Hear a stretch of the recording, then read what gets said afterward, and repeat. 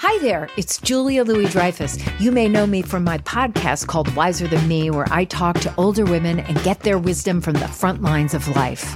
I was amazed by how many people told me our show made them look forward to getting older, which is why I'm here to talk about Season 2 of the show.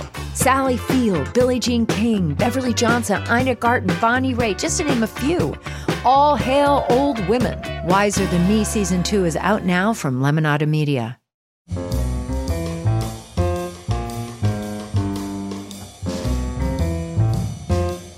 This is Merriam-Webster's Word of the Day for Sunday, September 7th. Brought to you by Merriam-Webster's Collegiate Dictionary, 11th edition. Available from your favorite bookstore or online at www.merriam-webster.com. The word of the day for September 7th is misprision, spelled M-I-S-P-R-I-S-I-O-N. Misprision is a noun that means neglect or wrong performance of official duty, or concealment of treason or felony by one who is not a participant in the treason or felony.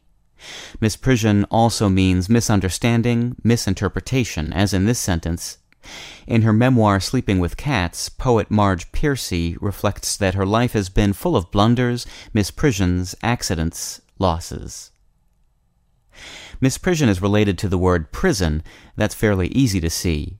It's also related to apprehend, comprehend, and surprise.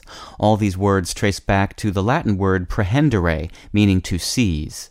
You can see the prehendere connection in apprehend and comprehend, but you might be surprised that surprise is from prehendere via the Anglo-French word susprendre, meaning to capture or to take by surprise. Misprision comes to us by way of the Anglo-French word misprision, meaning error or wrongdoing, from mesprendre, meaning to take by mistake, itself from prehendere. Prison, too, is from Anglo-French, where it had the same meaning as our English word. It was adapted from the Latin noun derived from prehendere, meaning the act of seizing. With your word of the day for Sunday, September 7th, I'm Peter Sokolowski. For more information, visit Merriam-Webster online at www.merriam-webster.com.